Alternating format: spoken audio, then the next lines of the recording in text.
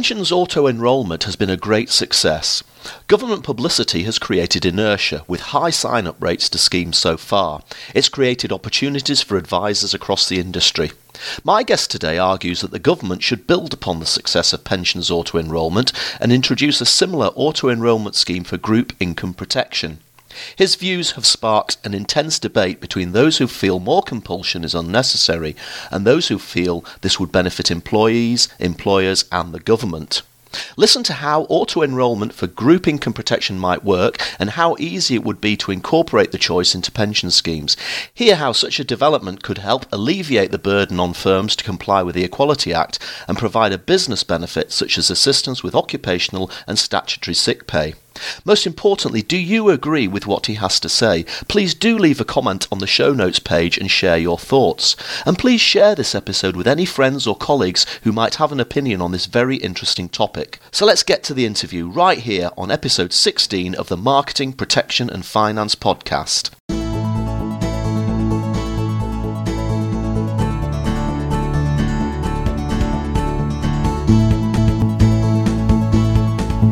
Hi, it's Roger Edwards here, and you're listening to the podcast for providers and advisors looking to share business ideas and inspiration in the world of protection and finance.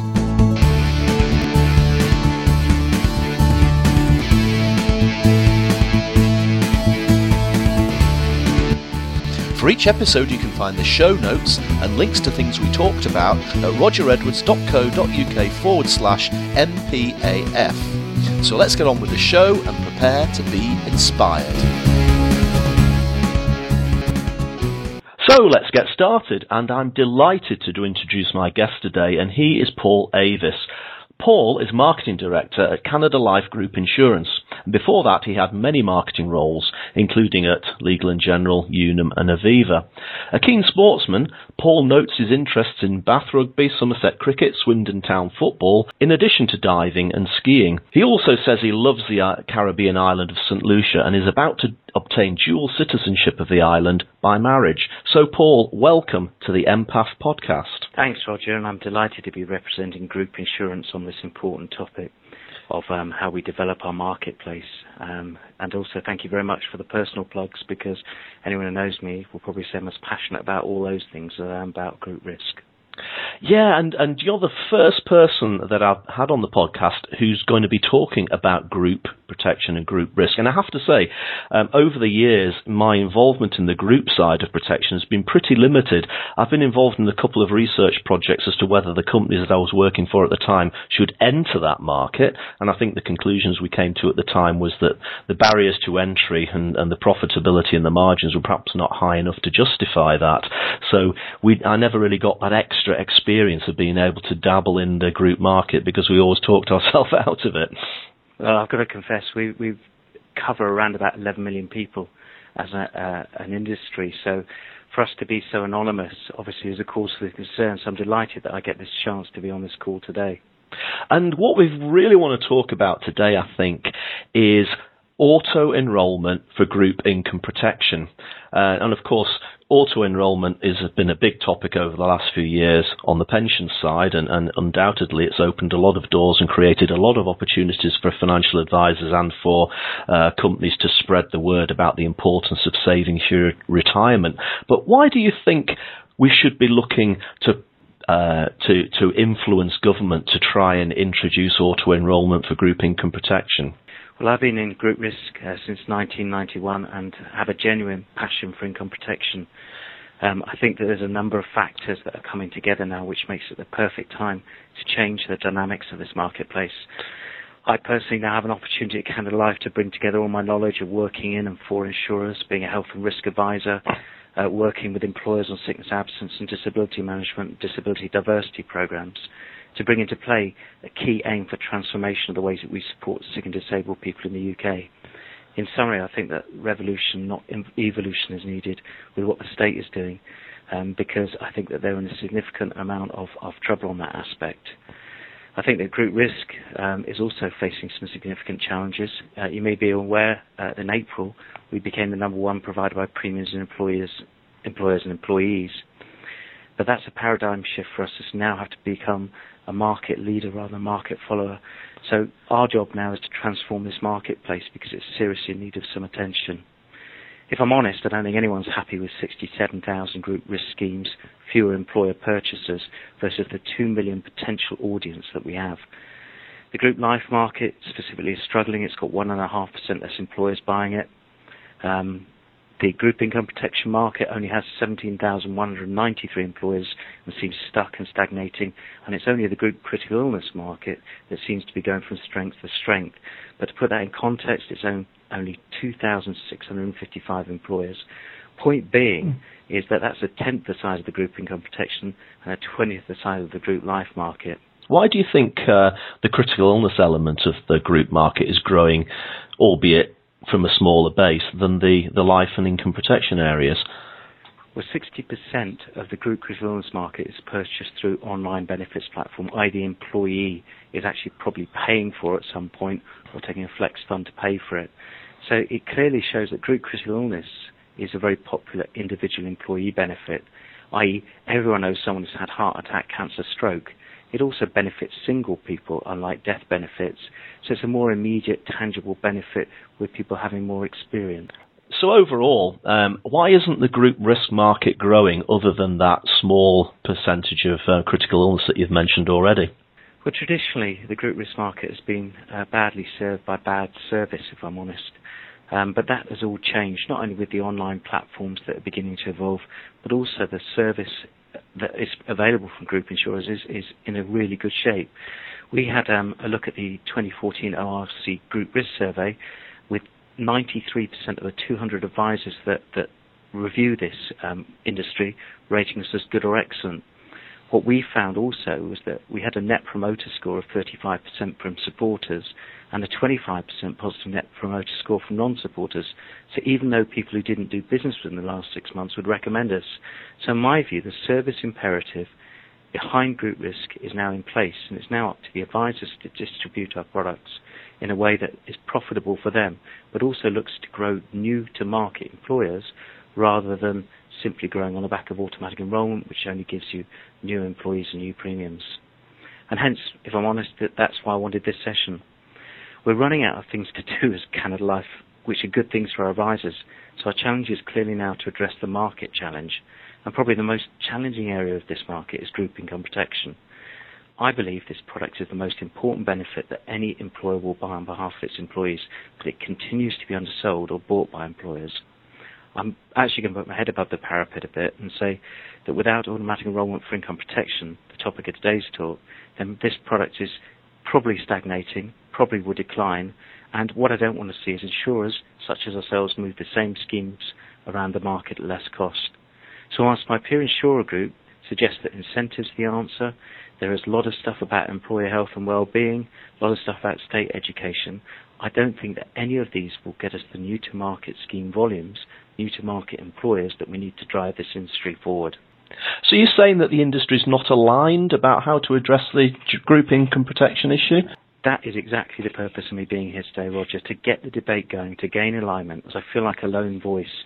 And if you don't believe me, I looked at the Swiss Re 2014 Group Watch survey, and there were comments from insurers like respondents remain split on the case for extending the AE model into risk products, and specifically those used to protect income.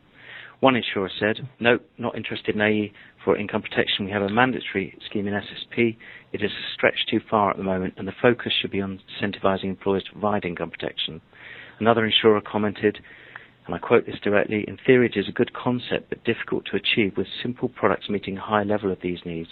Employers are looking to reduce costs for group risk products to counter AE pension costs. This would be made worse if legislation were to be introduced for disability benefits.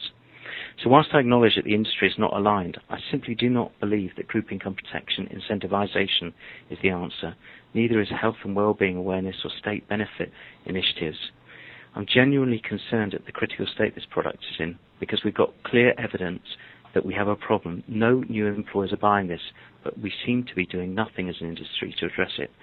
We had 20,400 group schemes in 2004, and yet we're stuck at this 17,200 group schemes in 2014. So in the 10 years, we've lost a significant number of employers. That is not to say the debate hasn't started. On a brighter note, compulsion is being discussed in the Group Watch report by Swiss Re. So one EBC said, yes, it is logical that employers will need to take more responsibility for employees in the future. So clearly the provision by the individual as part of the AE pensions world is under consideration for the disability world. Another intermediary said, if our industry does become cost-effective and ready for any potential AE of risk benefits, we need the technology and common data standards in place. Otherwise, we're stifling our growth and potentials. Some insurers have embraced technology and are reaping the benefits. And this is clearly the service point. Class, which is our online service, has 6% of the entire group risk scheme on it, showing that good service can mean that small, medium enterprises can be run profitably.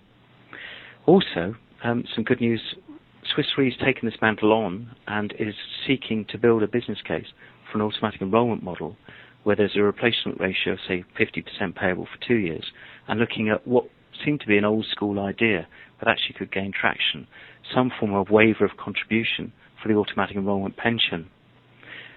Also, some further good news, ABI also has picked up this mantle and is talking of a collective insurance model. So whilst there is a tide of people who are not addressing the small number of employers that have got group income protection, I think that we are finding more and more this debate, this dialogue will happen, and it's imperative that our industry aligns to deliver some form of cohesive argument to government. There's obviously an issue with the group market then, Paul. So talk us through what those problems are and how we can address them, how we can effectively grow that group market. Well, I would say that the problem is actually more widespread. If you look at the individual income protection sales for this year, they declined to 90,000, and it is not all doom and gloom in the group market. We've had an increase in the income protection membership by around about 75,000 people to 2 million plus, but that is almost on the back of automatic enrolment. There's been a 3.8% increase, premiums growing from 563 to 598 million. But that is very much on the back of ageing and also the impact that low interest rates have had. So it's a mixed message, but certainly if you look at the individual sales, there's clearly a concern. It's all about the number of employers that are buying the benefit, and that is the clear challenge. So what's happened? When I attended the ABI Simple Product Workshop in mid-2013 looking at developing a simple income replacement product, we sat down as a group and reflected on whether that initiative would help sales, and I don't think simple products will work. However good products we offer the individual, they still have to be sold. And then it struck me, so in 2001, when stakeholder pensions were launched and no one bought them, the AE for pension legislation came around up to 2012 to address the pension funding issue, and I think the same model could be applied here.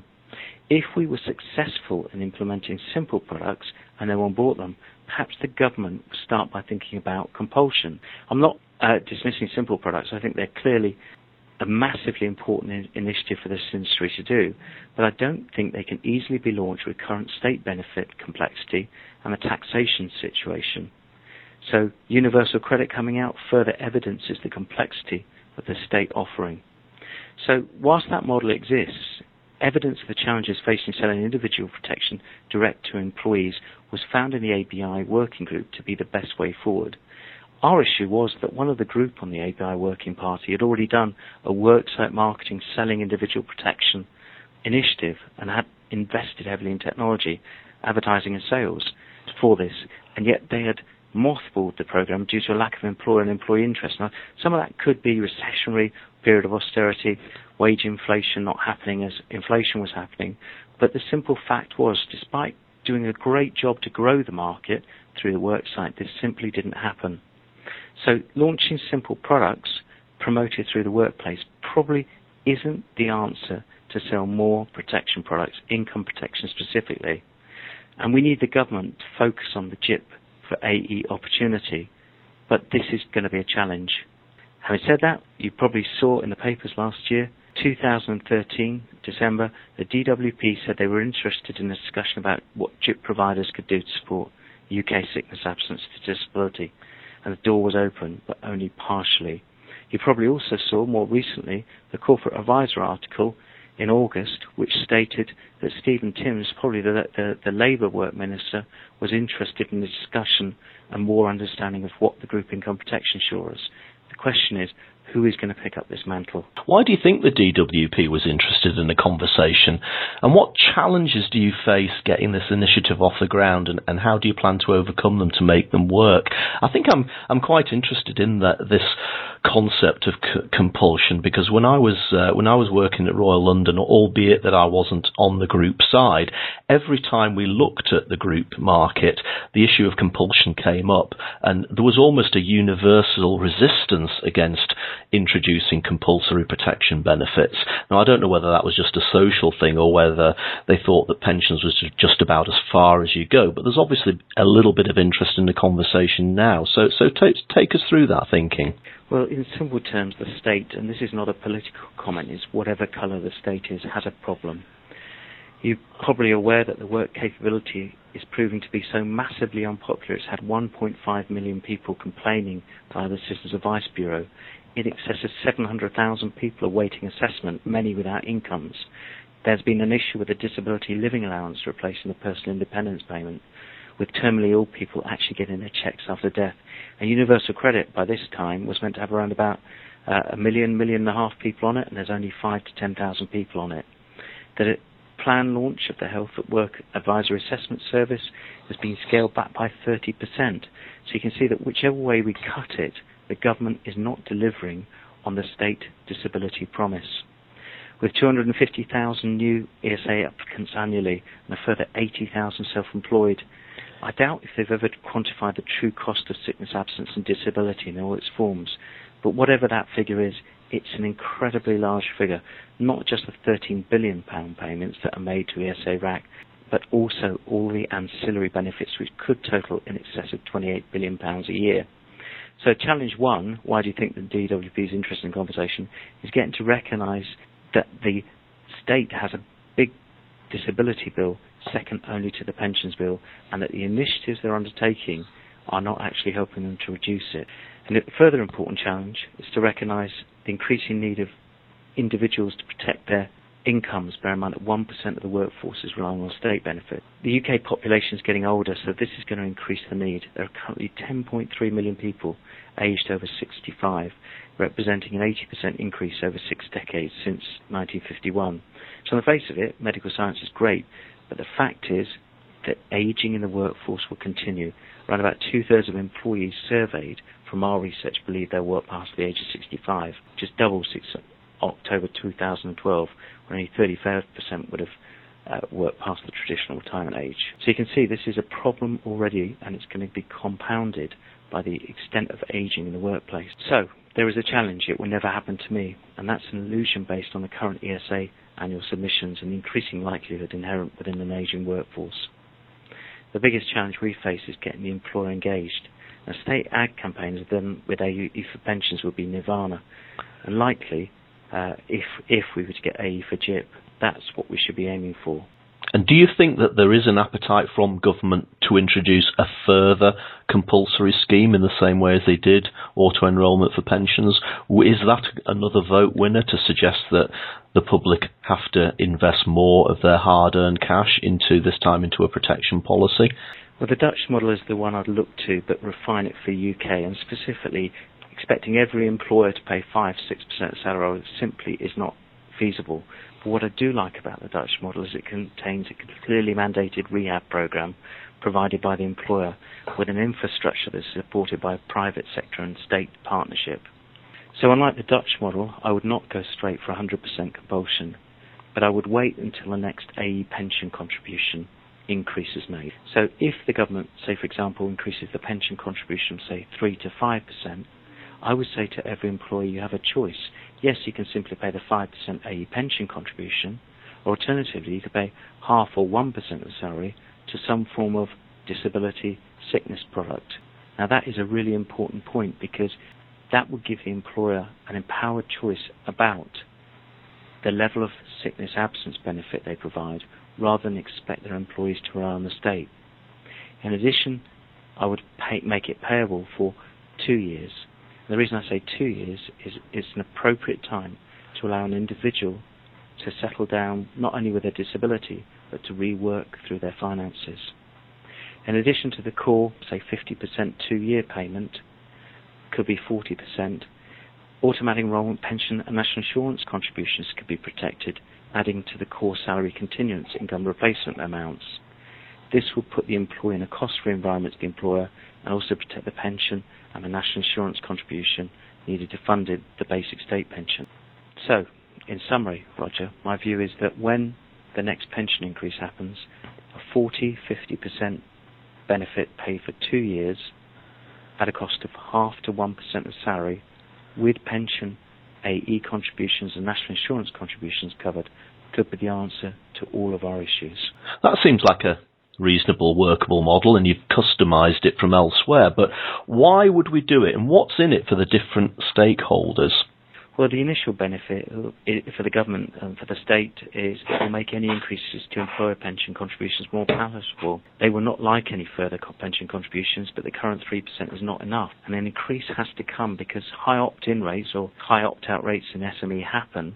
They will actually say, no, everyone's now got to contribute. By giving the employer the choice in how this increase is spent, either pension only or pension plus disability, the employer may not feel the increase is being imposed on them, more that they have a choice which engages them. It also promotes self-reliance, supporting the state benefit strategy by putting more responsibility on the individual and the employer. So if automatic enrolment for GIP was implemented, the first beneficiary would be the state, where they could have a potential saving of up to £56 billion immediately. Of course, this saving would be as a result of no state benefits having to be paid for the first 2 years of sickness or disability, but only if legislation changes happen to ensure that no state benefits are paid to an employee while insurance payment is being paid. This is a significant change and will take time to accomplish. This is also reliant on the state encouraging organisations to take up the disability benefit, and as I said previously, the advertisement that they did for the pension take-up rate was massively successful, and that's what we should be aiming for: state support of a private sector,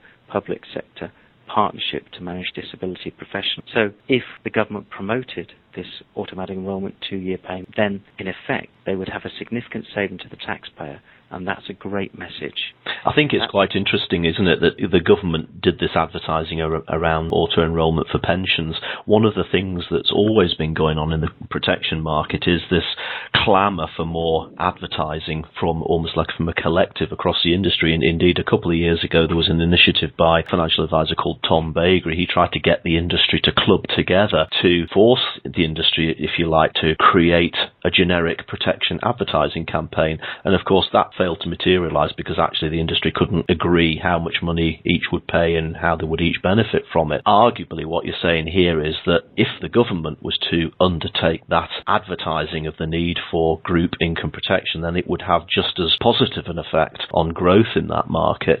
So I can see the industry obviously benefiting from that collaboration with the government. So carry on telling us about the other benefits of going in this direction. The first thing to say is that whatever they save in the first 2 years would continue. Dutch model has shown a 60% reduction in people going on state benefits, and that could save further billions of pounds. Our claim statistics back this, with around about 50% of claimants ceasing claiming by year 3. They retire, return to work or die. So as a business case for government, you can see that, first 2 years, the more people they promote into this scheme, the better it will be for them financially, as fewer people going on state benefits because of the rehabilitation process. But it's the employers who need to purchase or need to engage with it to make a success. But what about employers? Surely they are key here. Agree 100%. AE for GIP benefits employers, who ultimately are the key purchase if the state offers the pension plus disability alternative. Employers get nothing out of AE pensions, and it's diluted a key benefit differentiator. So where is the business benefit for employers when employees take their pension pots with them when they leave? Employers have to pay statutory sick pay, occupational sick pay, employer liability insurance, and have to comply with the Equality Act obligations. So you can see that all of these business needs can be served because income protection and rehabilitation is the immediate answer to support these requirements. So we've talked about the government and what they get out of it. We've talked about the employer and what they get out of it. But another important stakeholder, but not necessarily the decision maker, is of course the employee. So what's in it for them? Automatic enrolment for income protection gives individuals a buffer, time to rework their lives and finances before having to rely on whatever the state would provide for them. If you think about it, I'm now sick, there's an illusion the state will provide me and I will never get sick or disabled, but then when it does, so what you need is a 2-year period as a buffer between employment and ill health retirement, or employment and state benefits. And in that 2-year period, it'll afford you the time to A, rework your finances, B, probably more important, get used to your changed physical or mental circumstances. Employees at the moment and individuals are blissfully unaware of the paucity of state benefits and how hard they are to qualify for. Now, whilst I'm the least paternalistic person from the state to nanny state, I'm also believing that unless the employer and the state work together with the insurance industry, individuals do not buy this benefit. It needs to be sold to them, or it needs to be put in place in a way that makes it really easy for them to understand how much they'll get, who from, how long for, and an informed employer making the purchase on behalf of the employee instead of, say, a full pension decision makes perfect. I agree with that sentiment.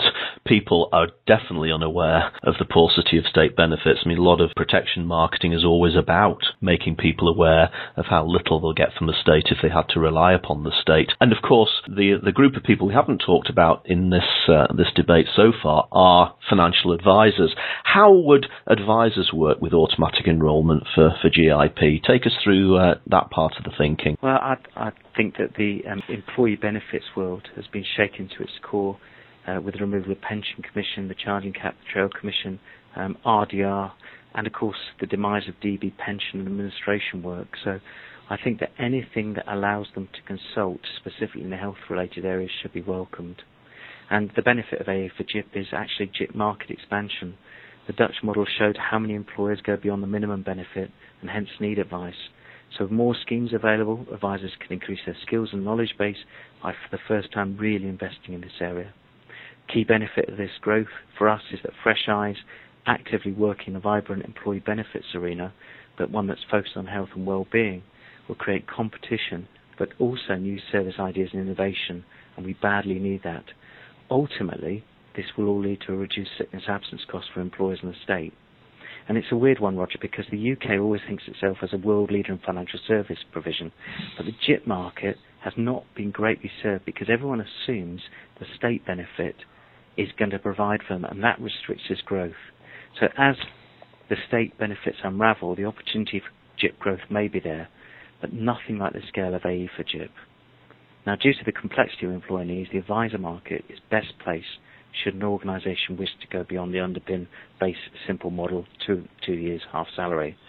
The diversity of employer profiles and legacy of obligations is best served by the advisor working through these, and also there's a benefit for individual protection sales and income protection because, of course, people want to top up and extend beyond the 2 years. And the last link in the value chain here, I suppose, Paul, is the insurance companies. How are they going to benefit from auto-enrolment for GIP? Well, the first thing to say is that, as I stated earlier, UK PLC does not have a vibrant occupational health market, and one of our key challenges is to further invest in rehabilitation. We have in-house medically trained rehabilitation consultants, but there is simply not enough of really good quality experienced people to go around for all insurers. We need more dedicated business-aware rehab consultants that have the right combination of skills to get people back to work. So that's the first benefit. We would also have to agree a quality standard for disability products as per the simple products.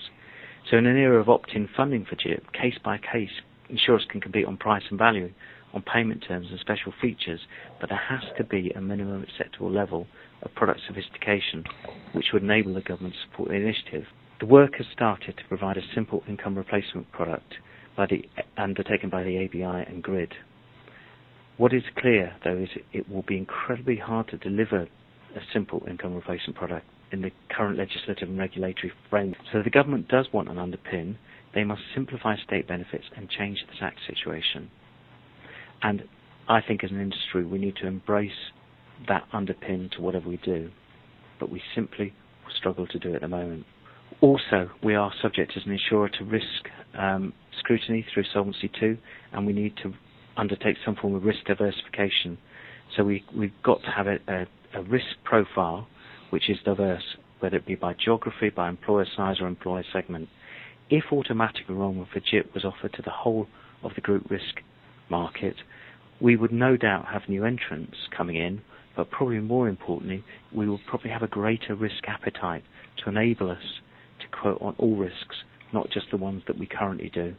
A further advantage, and this is a really important one for the bad reputation that many financial services companies have after PPI is that if the government said this is the right thing to do, it would give them and us a real boost in the attempt to get sickness, absence, disability really on the consumer's agenda, confident in the knowledge that this product works, unlike PPI. This has been a little departure from the normal format of the Empath podcast. Normally on the Empath podcast we talk about an existing product line or an existing marketing campaign. But what you've been talking about today is still a concept that might or may not happen in the future. And quite a lot of things have to fall into place before we would get auto-enrollment on group income protection. So what's the one big idea that you would like the listeners of the Empath podcast to take away from what you've been saying about the concept today, Paul? Well, I agree with everything you say, and I had a simple ambition in coming on the podcast. That is to get all stakeholders thinking and talking in the same way. We cannot be diverse in our views here. We all need to agree and work together in a similar collaborative approach to the Dutch model and to AE pension provision. I don't think any single set of people can do this for disability. By starting a true debate on how the state and private sector can work together, bear in mind they have made the offer to us to do that, a solution can be achieved, as Holland has proved. And of course, the ambition is AE for GIP should be probable rather than possible, but we need the state to engage to debate it properly. The state needs to aim to provide clarity to the individual and to think revolution, not evolution. So quite a challenge. Simply put, there needs to be simplification of who pays what, to whom, when and how long for, when someone becomes disabled. And with the current malaise that state benefits is the complexity of taxation of state benefits versus insurance product, I don't think anyone can achieve that. So, for the protection industry, advisors and insurers, it's clear that we must work together and be aligned. Underpinning this, we need a simple extended sick pay product that has a full rehabilitation program, and beyond this, insurers compete on payment periods, benefits amounts, third-party services, etc., rather than purely cost. Advisors will be needed by employers who want to do more than a simple product purchase and have the business case to invest in group risk staffing appropriate to the increased demand. We would have to comply with many aspects, build a vocational rehabilitation framework that would work within a simple product world, and also engage with the employer. They are the most important stakeholders. They've got to want to buy this product. And the question I would have is, why wouldn't they? They would have a simple choice, whether to pay 5% for the pension or 4% for the pension and 0.5% to 1% for a disability product. And if their business benefits outweigh purely funding a pension, as I believe they do, then they would probably opt for it. We've already proven with AE for pensions that it is possible for an employer to encourage employees to be part of a wider agenda for self-provision, and I think we need to do the same for disability. And my worry is that we don't adopt this model, then why wouldn't we? And more importantly, what's the alternative to it? And if we don't get AE for GIP, I genuinely do worry for the future, not only of group income protection, but also individual income protection as well, because these things are not selling to employers or individuals at this moment. Fascinating concept, Paul, and I would have to support you on the concern you have about the future of the income protection market, both individual and group. And what you've got here is a very interesting concept. The difficulty is you've got so many different stakeholders. We've got the state, we've got the insurance companies, we've got the advisor, we've got the employer, and we've got the employees. But I think the idea in concept is well worth pursuing. And what I would like the listeners of the Empath podcast to do today, having listened to this, is to give you directly their feedback on what you've said. And now you can either do that by logging onto the Empath podcast page, that's rogeredwards.co.uk/empath, and leave a comment, or, and we'll get round to this, Paul will leave his contact details at the end of the show, and indeed I'll publish Paul's contact details in the show notes for the Empath podcast. But I would encourage you to listen to what Paul said about this concept of auto-enrollment for group income protection. Get in touch, and maybe together as an industry we can progress this debate with all of those stakeholders that I've mentioned. Paul, thank you for a fascinating insight into a potential future for group income protection. Before we go, I always like to finish the Empath podcast with a quick fire round of business questions. Are you happy to stay for a couple more minutes to do that? More than happy, Roger.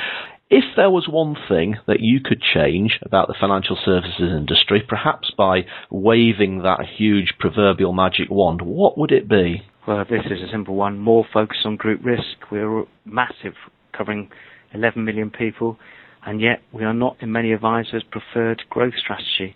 There is plenty of opportunity to grow this market, and that should be the focus of advisors post-RDR, post-pension capping and so forth. What's the one business model or product or campaign that's caught your attention in the last year, even if it was from a competitor? Tell us what it was and what you liked about it. I think probably I'll be not alone in this, but I still think the Meerkats, which sells a financial product with a really clever message, because it evolves like a soap opera and through refreshing keeps you engaged with the brand. And I think probably as I look at my industry, we need a kind of Sillet bang ad on JIP versus state benefits. That would catch the eye too, but I know has not been done. Tell us about an app or a gadget that's made a huge difference to your life and or your business. Twitter is massively underused in our industry, I believe. We here spend a massive time and resource researching all aspects of employee health and well-being and need more followers because we want to act as one source of information on this topic. In addition, YouTube faces the same challenge. We've got toolkits to help advisors new to group risk understand it, and it's a great resource, but much like Twitter, probably underused as advisors struggle with the volume of social media. I think the message is if you find some quality providers, stick with them because they should be constantly refreshing daily or monthly the communication materials they have. And finally, Paul, what's the best business book you've ever read? Tell us why you like it so much and what you took from it. Well, start with a non-business book. I read a book called Any Human Heart by William Boyd that illustrates that you really have to step outside your world to truly understand it. But if we focus on the business book, Jack Welch, Straight from the Gut, the GE chairman, showed me that a can-do attitude when aligned with ambition is the key to success. I think that's a culture I've tried to imbibe in Group Risk at Canada Life, and whilst we get to purchase a branded balloon as part of our marketing strategy, we encourage innovation and say to people there are no stupid ideas. Of course there are stupid ideas, but we tend to discount them, and that was what I learned from Straight from the Gut. Start the innovation, creativity and thinking differently, and let's see where you end up and discount the rubbish ones on the way. And before we go, it's very important, given all you've said today, Paul, and the need for the industry to have a look at the concepts that you've been discussing, that everybody knows where to contact you. So tell us, how can people connect with you, whether it's on Twitter or LinkedIn, Google+, and of course your corporate website? The best way to contact me is definitely by email, and my email is paul.avis@canadalife.co.uk. I always respond to emails, so more than happy to take any comments on the automatic enrolment for income protection debate discussion, because if we ever get as far as sitting in front of government, I want to have all the queries that they're going to throw at me worked through in my head, and hopefully can share that great knowledge with the rest of the industry if they want to align behind this idea. Thank you, Paul, for talking to me today. Fascinating concept. Sounds like you're the champion for this, and let's hope the industry and eventually the government and the employers and the employees get behind you on this. Let me wish you every success, and I hope to catch up with you again soon. Thank you, Roger.